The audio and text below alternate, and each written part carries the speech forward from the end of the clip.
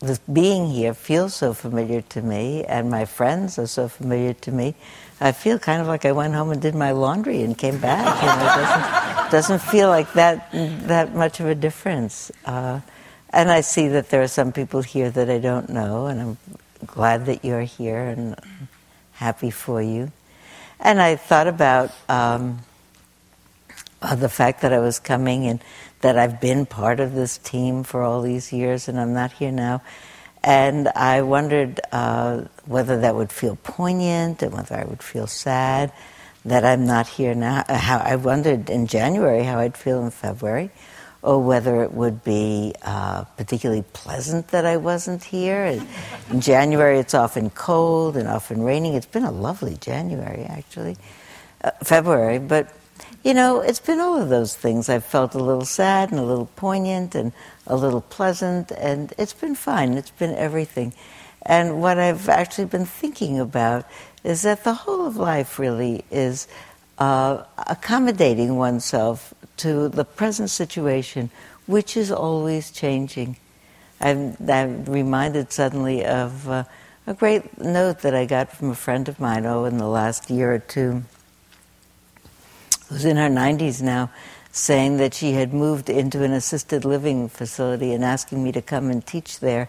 She said, I need to have a refresher in meditation. And she said, I think everybody else here could use it too, because I'm having trouble adjusting to my new circumstance. And so part A, of course, is that I went and I did teach. And it's the same Dharma wherever you teach, in a place where the students are all mostly over 85. The only difference is that you speak louder than other places, but otherwise it's the same Dharma. But I was very taken by her line in her note where she said, I'm having trouble accommodating to my new circumstance. And I thought to myself, well, that's the story of life, really, isn't it? For all of us, that we are always accommodating to our new circumstance. The truth, the profound center of the Buddhist teaching is that everything is always changing. And there's a way in which I think about our lifelong project as our spiritual task and challenge is for the whole of our life, from when we are quite young until the end of our lives, accommodating to the new challenge. I love telling people that when my youngest grandchild, who will be 6 in 2 weeks, just on the day that this retreat ends, she'll be 6 years old, and one day last summer, her mother driving the car, looking at her in the rearview mirror, noticing sitting in her car seat in the back, looking worried, said to her, Anna, are you all right? And she said, no, I'm worried. I said, well, what are you worried about? She said, I'm worried about kindergarten. She actually had gone for 2 years to preschool, but she said, I don't know in the kindergarten where you hang up your coat and where you put your lunchbox and where you put your work. And her mother, of course, said to her, Anna, when you get there, the teacher will tell you where to hang up your coat and your lunchbox. I was actually quite touched, a little bit saddened to see that she really has inherited the family genes for worrying in advance about possible complications. But, she has to go to a new place and learn where to put the lunchbox and where to put her coat. And pretty soon she's going to have to cope with geometry and teenage hormones and having a relationship and maybe having a family and figuring out a life work and discovering that her body is getting old and that she needs reading glasses. And the whole of life is one long adjustment from the beginning to the end. And I think to myself that one way to think about the spiritual practices that we learn here and that we practice together is that they are all forms of cultivating a kind of malleability of mind that's able to stay alert, that's able to tell the truth of what's happening, and that finds ways to hold that truth in a way that keeps itself comfortable. I think so much about the techniques that we learn here, and I want to talk about all the things that I have known even that I wasn't here these few weeks that you've been practicing concentration, practicing mindfulness, practicing metta in all its forms of loving kindness and compassion and appreciative joy. Practicing paramitas in all of the ways that we live in a careful and moral and thoughtful community here. That those are all ways of conditioning the mind to be able to accommodate. They keep the mind sweet. They keep the mind balanced. Concentration certainly does. Makes a kind of stability and composure in the mind. They keep the mind clear. That's what mindfulness does. Really, this is happening, and this is happening, and this is happening. They keep the mind sweet, which is what blessing practice does. Every time we make a wish for ourselves or for someone else, in the moment that we are wishing well to someone, whether we are wishing well just in a matter of course, whether we're wishing well because we feel about them or about ourselves that our circumstances are challenged, in that moment of wishing well, there's a sweetness and there's a connection, and there's no room for the mind in that point to be in contention because it's in caring connection. I think to myself another way to think about this accommodating to life's changing circumstances and challenges is we're cultivating a mind that's not in contention with life experience, a friendly mind. And I like the idea of not in contention because it seems to me directly a paraphrasing of the second noble truth, that the truth of suffering is the need to have things other, is the mind that rejects the moment, that the mind that struggles with the moment just as it is, in contrast with the mind that says, okay, this is what's happening. It's a mind that doesn't fight, and a mind that doesn't fight both out of wisdom, out of knowing it can't be other. This is such a complex life, out of a deep understanding of the karma of things, and also a mind that doesn't fight out of an innate understanding that a non-contentious heart, that a friendly heart, is really the best refuge that we have, our own benevolent heart, our heart that doesn't fight.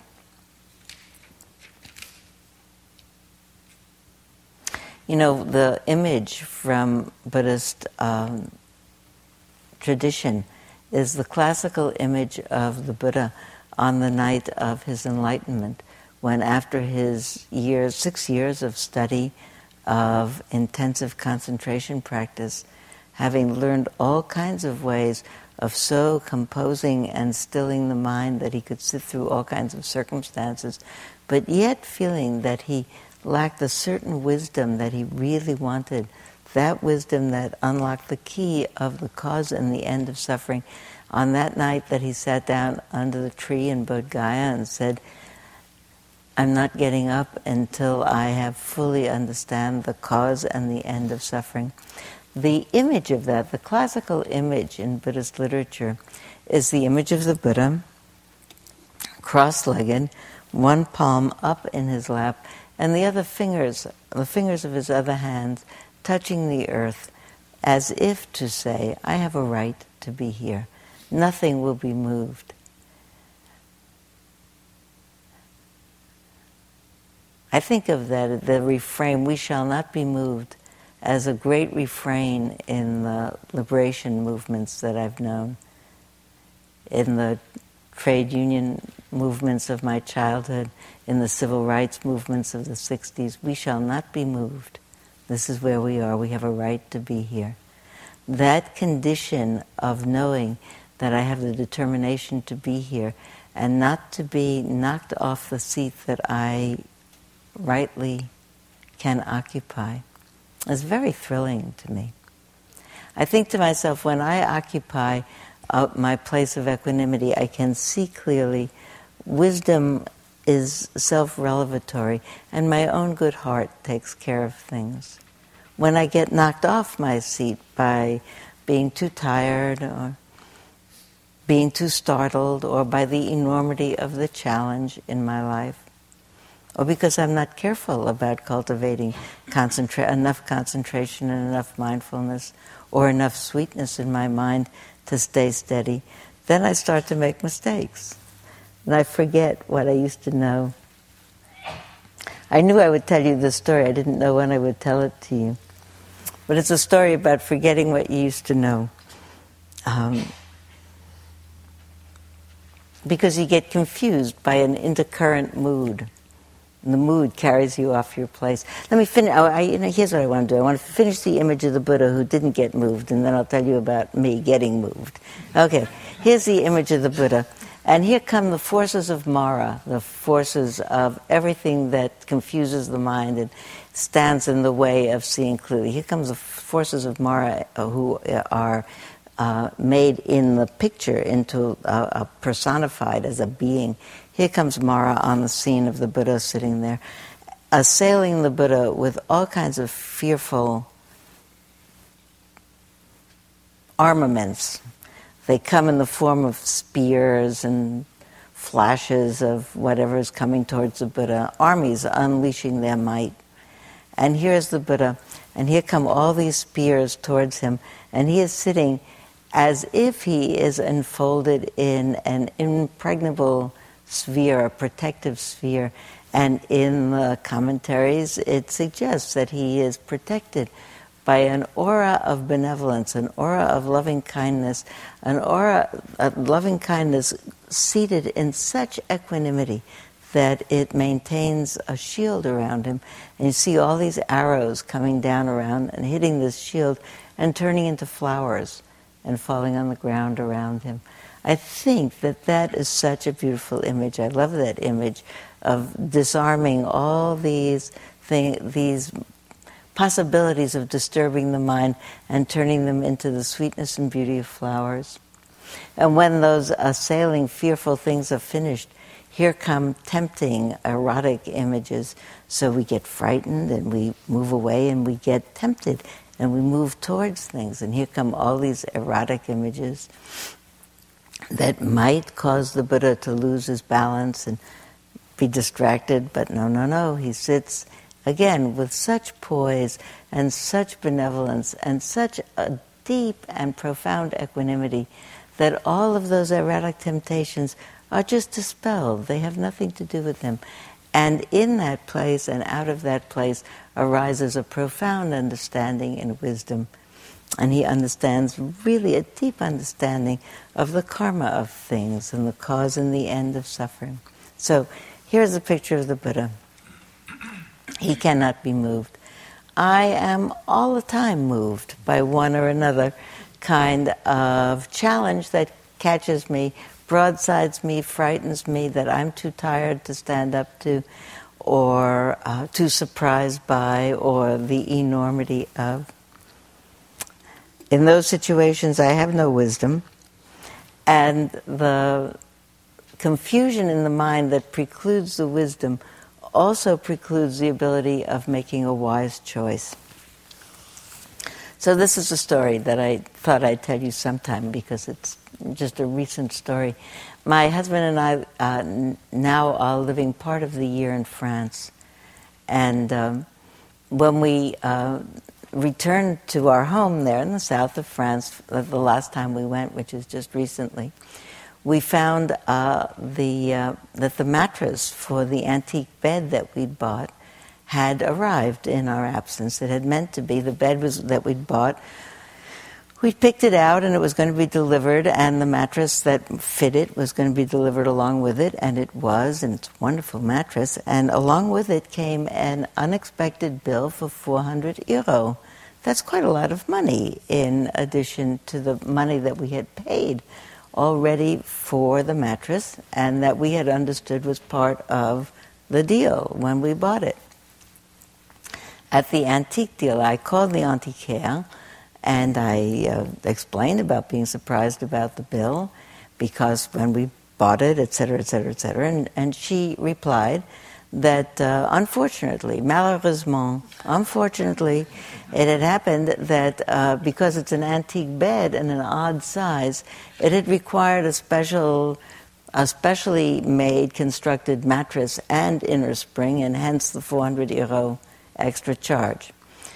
So now I am going in person to the Auntie Care to continue the discussion.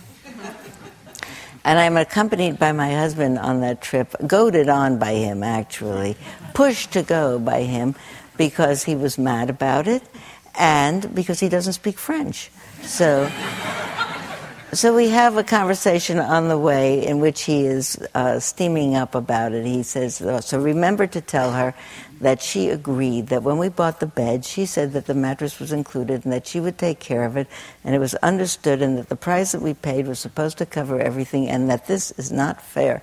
Explain that to her. I said, well, Madame is an 85-year-old small-town Auntie Care. She is not Macy's. You cannot give back things, and it's not that easy. And he said, well, if you don't discuss it with her, I will pantomime how unhappy I am. And at the very least, if she does not want to give us any money back, she could give us one of those end tables that you were looking at when you bought the bed, or two. So we arrive at the Auntie Care, and in my very best French, very politely, I explain how we had understood differently and how dismayed we were with the bill, and how all of our former transactions had been so gratifying, and that the bed was in fact excellent and the mattress was excellent. And the only thing was that because we really hadn't expected this, it didn't seem fair to us to just leave it like this. At this point I was looking quite pointedly at some end tables. Maybe there would be some way to make some restitution so we would feel that it was more fair, because if we left it in this particular way, we didn't feel good about it. We were left with bad feelings, mauvaise émotion. So, in that moment, Madame looked suddenly very concerned, and she leaned forward. She put her arm out to touch mine, and she said, "Oh, Madame," she said, this is all in French, of course. She said, "Madame," she said, "mauvaise émotion are very bad for you." She said, "You should let them go."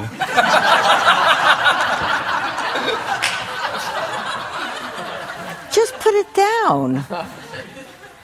It's in the past.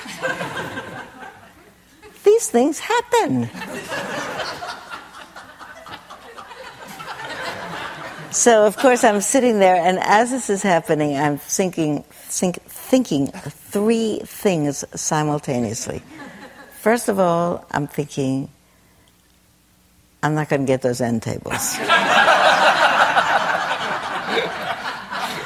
I'm also thinking that Madame is right. I also was thinking, this is a very good story. So, by the way, when we left the store, my husband said to me, it was quite a protracted conversation. He said, what was that all about? What did Madame say? I said, Madame said, more or less, that's life. And we'll go find some other end table somewhere else. But when you think about it, what Madame said really is right. Mauvaise émotion are not good for you.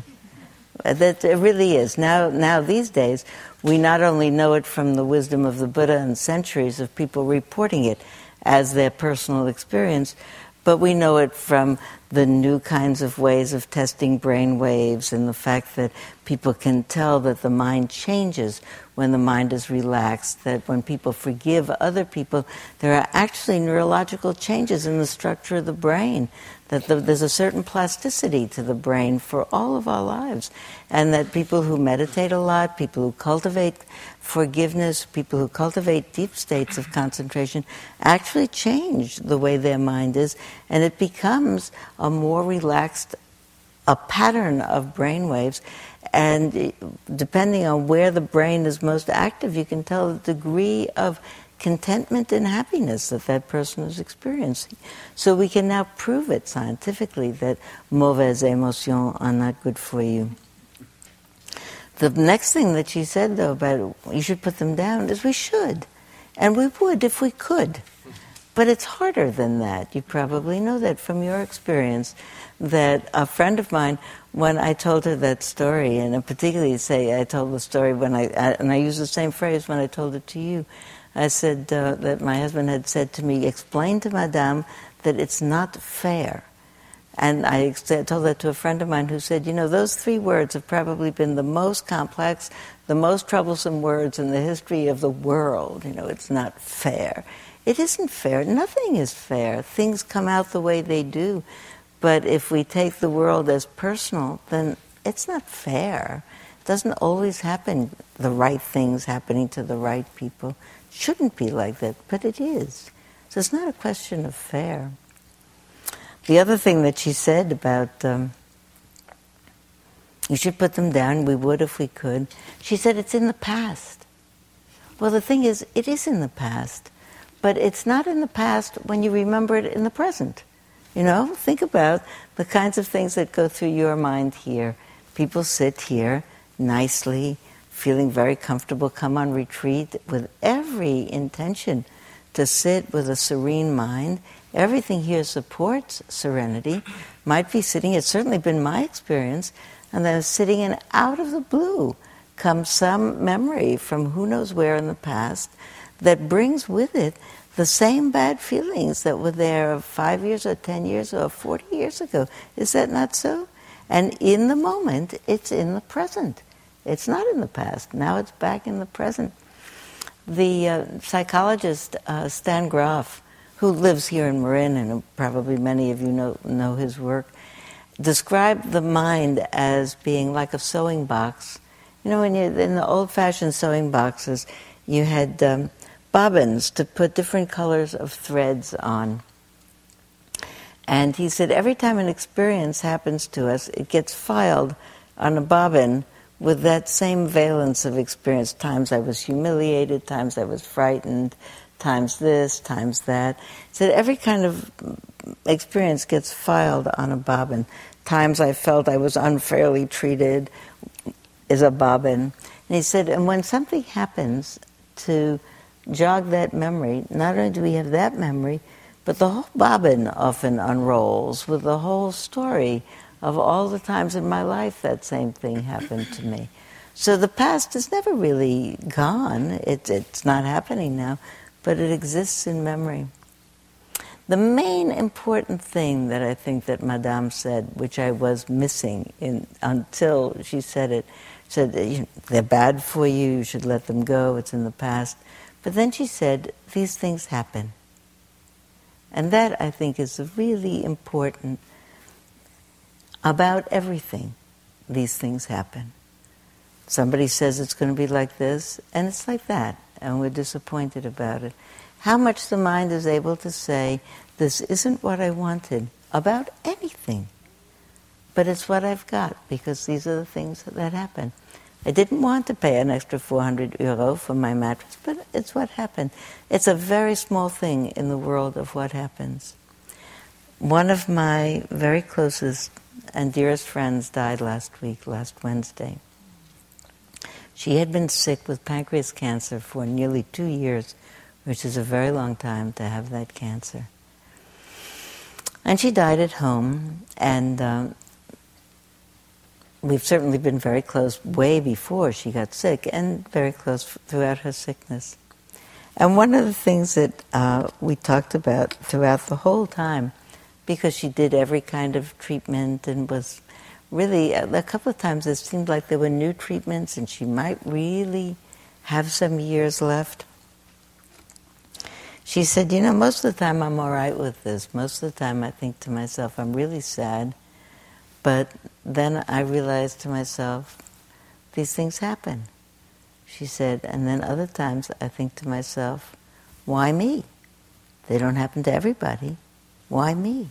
She said, and then I feel really bad. And she said, and then sometimes after I've been thinking why me for a while, I think, why not me? Things happen. These things happen to everybody.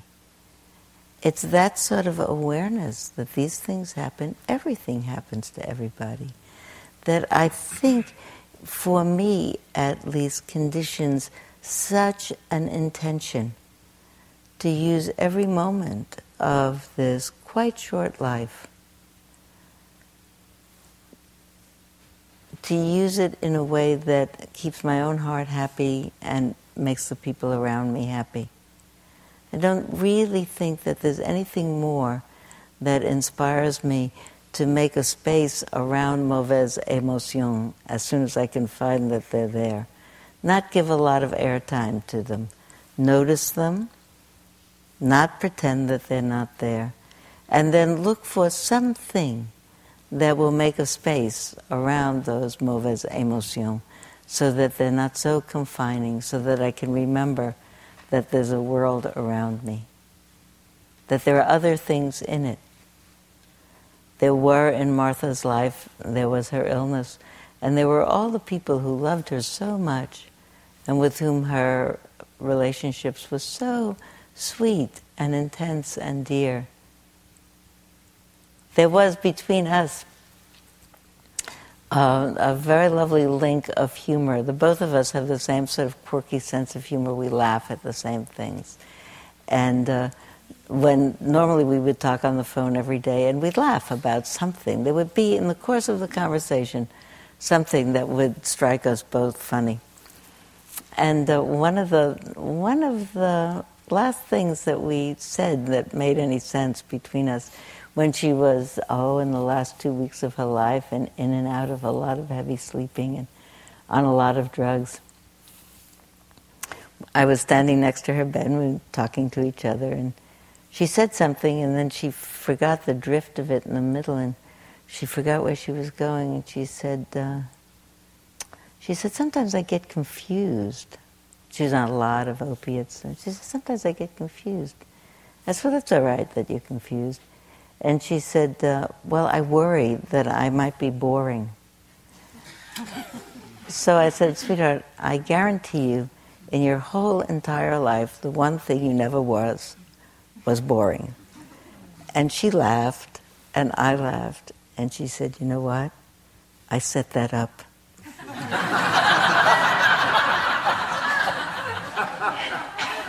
And I said, I know you did. And I thought about it so much later. There are all kinds of things that you say at somebody's bedside, like, I love you, and you did great, and all of that. But I thought, when I reflected on it so much, how dear that moment was to me. Because it was as if her heart was wanting for her to say to me, as a message, I take it that way, it's okay.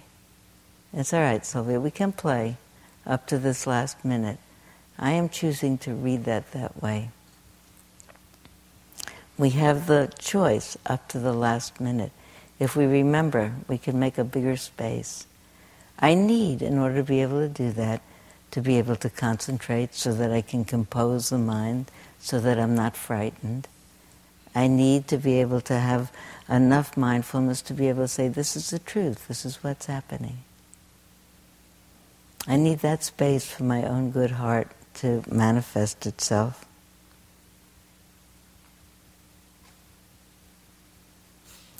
I wanted to read a poem to you. This is as good a place as any, because I wanted to make the point,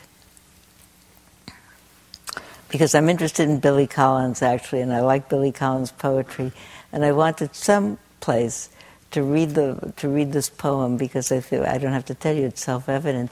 It's a poem that makes the point that what you need in order to make a space larger than the annoyance of the moment, to sometimes work very hard. I think that's what happens, by the way. From moment to moment, we become annoyed by something. Too much traffic, too bad a diagnosis, too much broccoli for lunch, too much bad news in the newspaper, too many this, too many that. The mind, I think, is very easily annoyed. You know what I really like to think about? I was present once in a very large lecture where the Dalai Lama was teaching, and someone asked the question.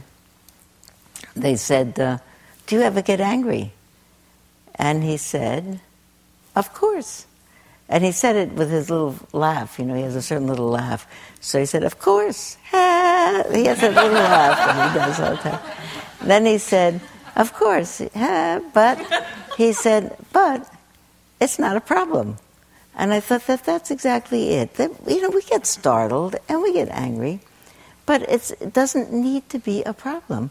And my understanding of that is in a mind grounded enough in the wisdom that anger clouds the mind and leads to nothing good, that the anger immediately is dispelled by that wisdom. It's immediately dispelled by the good heart that wants to keep itself sweet.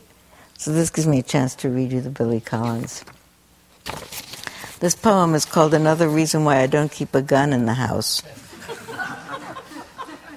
The neighbor's dog will not stop barking. He is barking the same high rhythmic bark that he barks every time they leave the house. They must switch him on their way out. The neighbor's dog will not stop barking. I close all the windows in the house and I put on a Beethoven symphony full blast, but I can still hear him muffled under the music, barking, barking, barking. And now I see him sitting in the orchestra, his head raised confidently, as if Beethoven had included a part for barking dog. When the record finally ends, he is still barking, sitting there in the oboe section, barking. His eyes fixed on the conductor who is entreating him with his baton, while the other musicians listen in respectful silence to the famous barking dog solo, that endless coda that first established Beethoven as an innovative genius.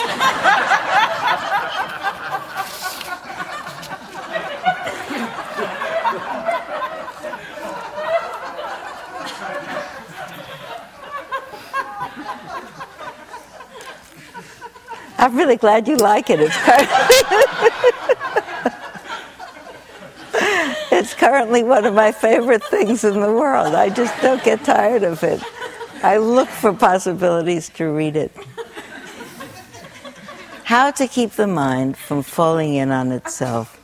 I think the biggest way to keep it from falling in on itself, actually, is not to keep it from falling in on itself, which it regularly does, but how to keep it awake to the fact that it has fallen in on itself and could do otherwise, is the awareness that it could do otherwise, that we have that choice. Once upon a time, a very long time ago, it was really an important moment in my own meditation practice. So maybe it's 30 years ago, a long, long time ago. I was a retreatant in Yucca Valley, and so many of you maybe are familiar with that facility. And it was a day in which, for whatever reason, I had sometime in the day thought of some event in my life coming up of years ago. As it is, just as I said before, sitting there nicely, and all of a sudden, boom, as if out of left field, here comes an unhappy thought of the past. I actually have this thought, and I don't have any way to validate this scripturally or any other way, that the heart has a certain amount of unprocessed material there that it really needs to have looked at, and it saves it for when the mind gets a little bit relaxed and quiet and says, I notice that you're in a good mood up there. And I don't think it means to do it out of spite, like just for that you're in a good mood, I'm going to do this. But here's a chance to heal this moment. I think so. So here you are sitting there nicely, minding your own business, and boom, here comes some thought. And it's in the moment, I found it quite sad. Truth to tell, I do not remember what it was about. But it was about something in my life that I found in the moment quite touching, and I felt sad for myself. And then in the way of Stan Groff's Bobbins, I had a whole afternoon of one after another event in that same valence unroll itself. And by the end of the afternoon, I was quite an emotional mess and crying and really feeling so down. And I was new enough to meditation, but happy as a meditator. And I loved being on retreat. And I was ordinarily quite comfortable. And I was just beside myself. I felt like I could not pull myself together. And it was the end of the day. It would be the equivalent of whatever time tea time is here. And I got up off my zafu and walked out of the meditation hall, and I thought to myself, I don't know what I'll do with myself. Maybe I'll go to my cabin and take a shower. That'll maybe pick me up a little bit. I was looking for some way to somehow stop this torrent of unhappy feelings and unhappy thoughts, which seemed quite out of control and quite like a cloud around me. So I set off in the direction of the cabin that I was staying in, some half-mile away, and just then the bell rang for tea. And in those days, tea was really tea. It was just tea. And on certain days that were special, there were maybe tea and a plum, or tea and an apple. Do you remember the tea and a plum and the tea of the apple? And on some days, there were tea and a cookie, actually. And I remember having the thought, I wonder if there are cookies for tea. Now, it's really important that I tell you that, because the truth is, I don't like sugar. I wouldn't have eaten the cookies. So it wasn't that lust or any kind of desire arose around the cookies. Because I just have never liked sugar very much in my life. So it wasn't that I wanted a cookie. In fact, it was quite a neutral thought. I wonder if they're going to have cookies for tea. And what I also noticed was that in that moment of just wondering if there were going to be cookies for tea, there was no suffering in that moment. And the sadness of the whole day that had seemed so enormous, that seemed to have filled up my whole being so that I couldn't think outside of it or see outside of it, in that moment, it was just like a free moment. I wonder if there are cookies for tea. Unproblematic moment. And I realized that that was my chance. It was probably at the time that, this was probably around 1979, 80, something like that, probably a time of shuttle launchings from Cape Canaveral. And I had the image of, sometimes when you watch a shuttle launch, they have the shuttles on the launch pad and they say, we're at 17 seconds and counting, 17, 16, 15, 14, 13. Now we're holding, there's something the matter. And then now we're counting. And then sometimes they say, now we're holding, it's 7 seconds and counting because there's cloud cover. And we can't do this launch until there isn't cloud cover. And then if you watched and long enough, they'd say, okay, there's a break in the cloud, 7, 6, 5, 4, 3, 2, 1, zoom. And I thought to myself, I'm out of here. I am out of here. There is a break in the clouds, and I am out of here. I had a free moment, and it was so clear to me that I could go back to the story of woe is me, look at that, this happened, the other thing happened. Or that was my chance to put it down and choose something else. It didn't negate the stories of my childhood. It didn't mean that they didn't happen. It didn't mean that I had then healed them all. I don't know what it meant about the stories of my childhood. It just meant that in that moment, I didn't have to give them any more airtime. I could, in that moment, choose something else. I sometimes think to myself that another way I think about liberation is the ability to choose. That here comes some intercurrent mind state, here comes a thought, and the ability to say, I see you, like here are the armies of Mara, I see you, but no thank you. I have concentration, mindfulness, I have the power of blessing, my wisdom is intact, my effort is strong, I have faith. By the way, those are the 5 spiritual powers that the Buddha recites to Mara in his firm conviction that he cannot be moved from that place. Sometimes I wonder, actually, if wisdom isn't, if intention isn't the key to really all of mindfulness and concentration and blessing being able to be put into motion and be effective for rebalancing the mind, allowing for wisdom, and allowing for one's own natural good heart to manifest itself. That having set that intention, that the mind is set to notice when it's off that intention. Uh-oh.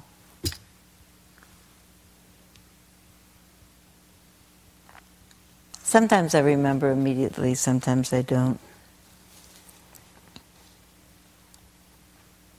Here's one more story, and it comes in my mind, so I hope it works at this point.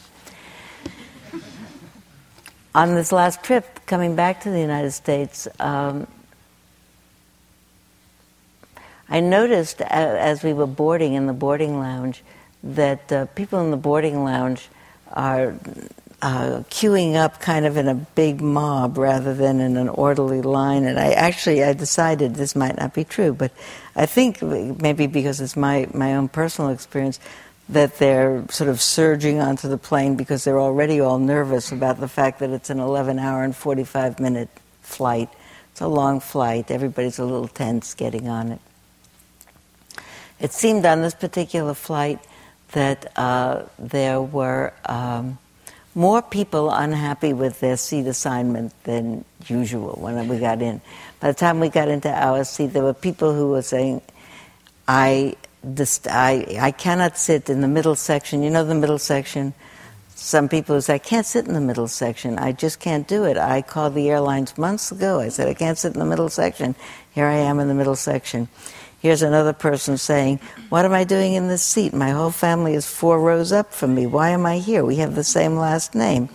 Here is another person saying, I said I needed an aisle seat. I have a bad ankle. I need to stick my leg out. And here I am. And then somebody else is saying, I really asked for a window seat because I need to lean against the window and sleep. Everybody was in a bad mood. And sit down, the plane goes out to the end of the runway and it stops. And after a long while, the pilot comes on and says, unfortunately, I'm announcing that there's a very big fog come in over the whole airport, so they're slowing the takeoffs. And you feel a little bit in the plane. But then the mind corrects it right away because the mind says, oh, good, don't take off in a fog. So the heart falls down, we're going to have to stand there in the fog, but the mind says, good, don't fly until you can see where you're going. So it picks it up a little bit. Wisdom and discernment is very helpful in those kinds of cases. Don't fly yet.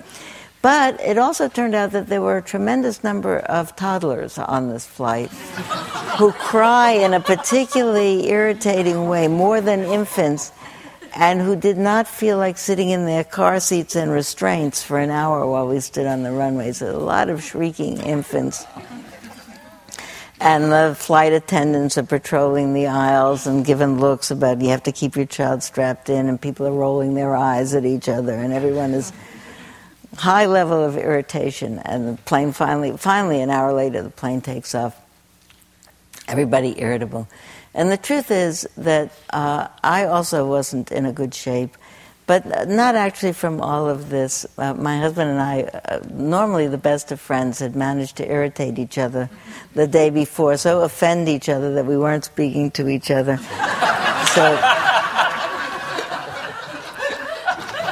Because we actually don't fight, we pout rather than fight.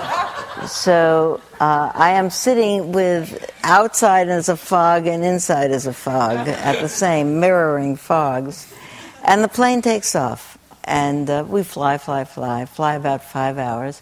And just as you watch the little screen in front of you to see where your plane is, and because it's so reassuring to see that it's making progress going in the direction that it is. Well, it is, it's a piece of knowledge. This too shall pass. You see, you notice it. So you see that little icon of a plane moving across Greenland, and it's just cleared the western edge of Greenland, and then it turns around on the screen and starts heading back towards France. And, everybody's looking at each other because everybody's on the same on everybody's screen. Looking, and by and by the pilot came on and said, if there's any medical personnel on board, please come forward. So right away something is not good. In fact, my husband is a physician, so he went up in the front and was gone for about an hour. In the meantime, everybody's watching this little plane go back the other way. And the plane got quieter. I think that the irritability level, I imagined that the irritability level went down. Because I imagined at that time, everybody's priorities get refixed. Where your ankle is not so key at that point, and whether or not you can lean on the side of the plane. And they say, well, then by and by they come on and they say, we're going to land in Halifax. We need some emergency aid. So we're watching the plane, and then by and by it turns around again. It's going in the direction of Halifax. Now it turns around again, and it's going westward again. And then the pilot comes on and says, well, we'll be landing in 3 hours now in Edmonton. So then you know that whoever was stricken is beyond any kind of medical aid. And they actually announced that they were going to refuel in Edmonton. And no one talked to each other about what had happened, but my own sense was that the plane got quieter. And maybe it didn't. Maybe only my own mind got quieter. One of the ways that I think about clear-mindedness, paying attention, getting the priorities right, is that if I'm not paying attention, my head gets not screwed on right. If I do pay attention, it screws itself on right, in which case I remember really what's important and the kinds of things that I get offended by. It's nothing. People offend each other all the time. People who are together for decades offend each other. It's one of the things that people do. It's not a big deal. I mean, the big deals are the fact that this is a very short life. For some people, shorter than others. But for everyone, it's finite. Everyone knows the Mary Oliver line about what will we do with this one.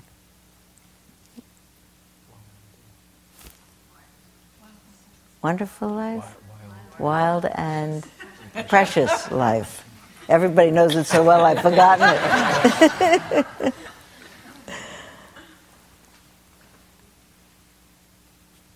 So maybe I want to read you one more Billy Collins and then tell you one more story.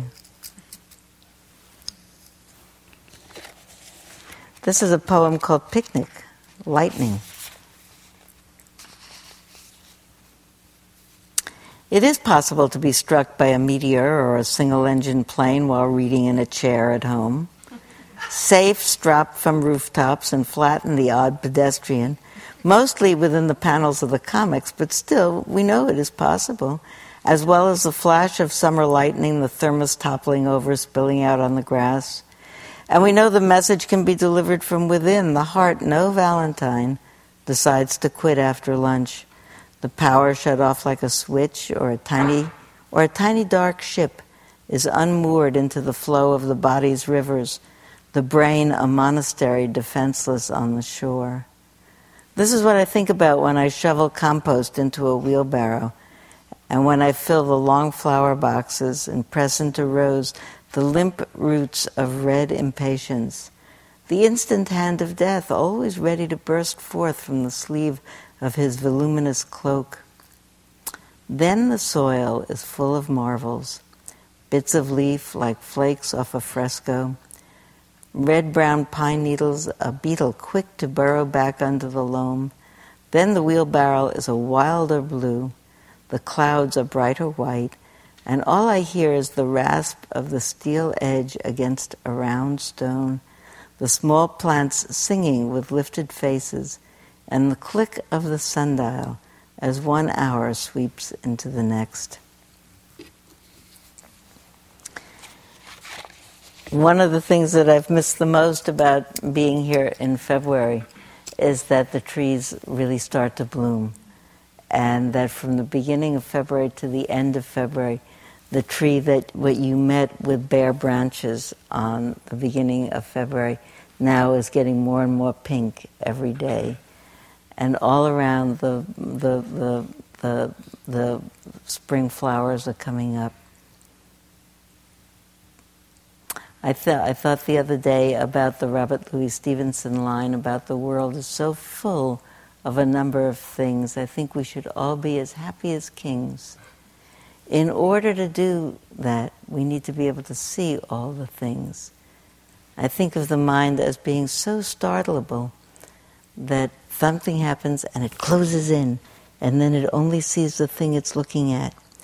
And when it relaxes, when we take some breaths, when we look at what's happening and what else is happening, we see, yes, this is happening, and everything else is happening. The world full of its marvels, doing this and doing that. Of course, rising and passing away in its time, as we will too, but something quite marvelous about the regularity of it all. One of the things that the mind makes a mistake about is it judges things. It says, oh, this is a bad thing that's happening, or this is a good thing that's happening. What I've been thinking about a lot is how much things are just things that are happening, and that everything that happens has so much of a ripple of effects around it. I'll tell you this story as the last thing I'll tell you, but I'll disguise the names just to protect the people. So we'll say a woman named Jane, an old woman named Jane, died in December. I didn't know Jane, but I know a man named John, also not his name, but I know a man named John who was a neighbor of Jane, and Jane said, I need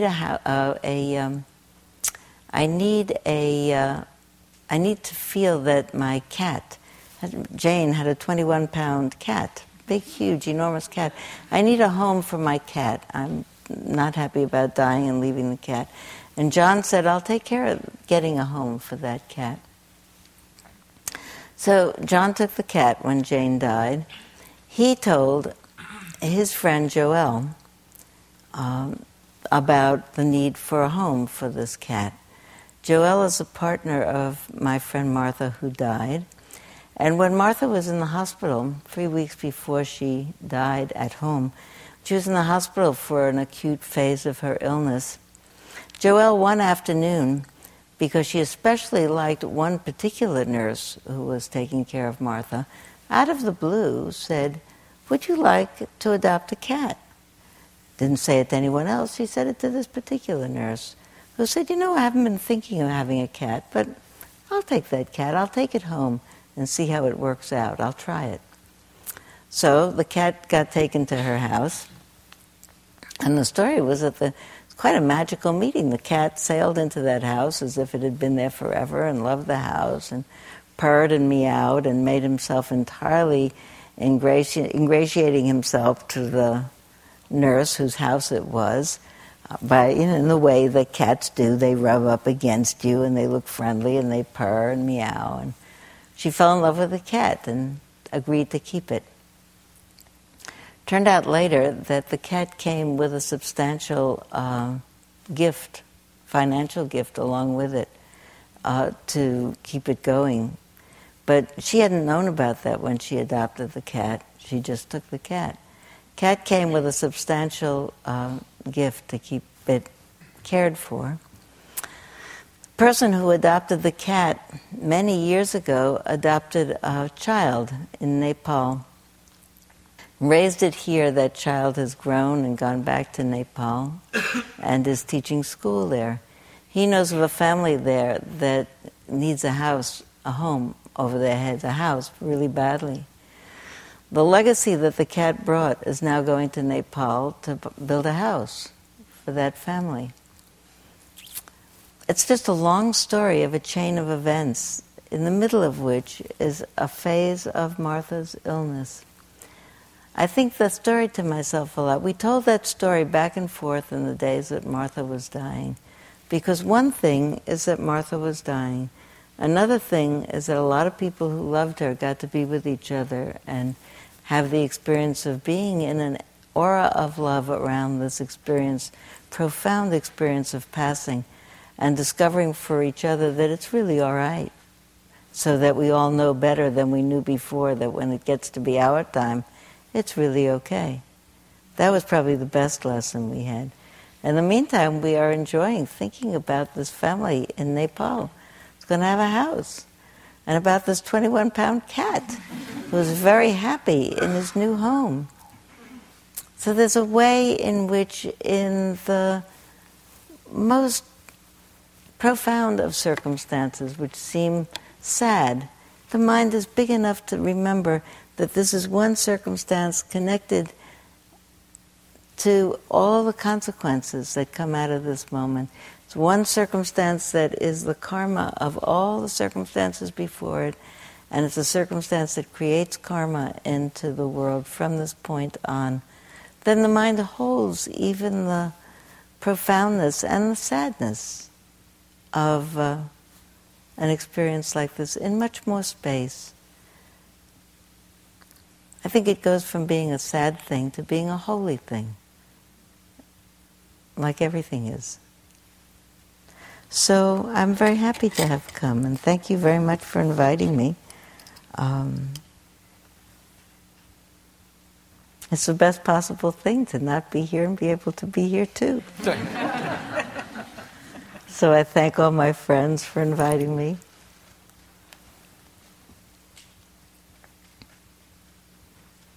And even my husband, who came to listen to me and had to hear about my bad behavior again. So I wish you a very good end of your retreat. Let's sit for 1 minute.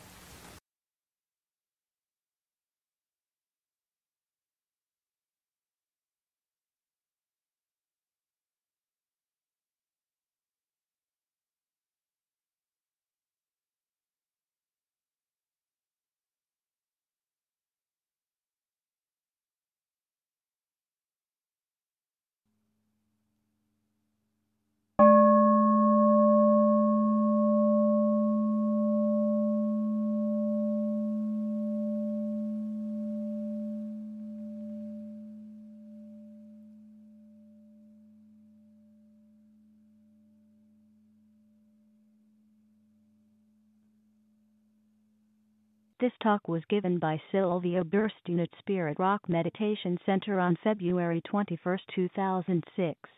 It is an offering of the Dharma Seed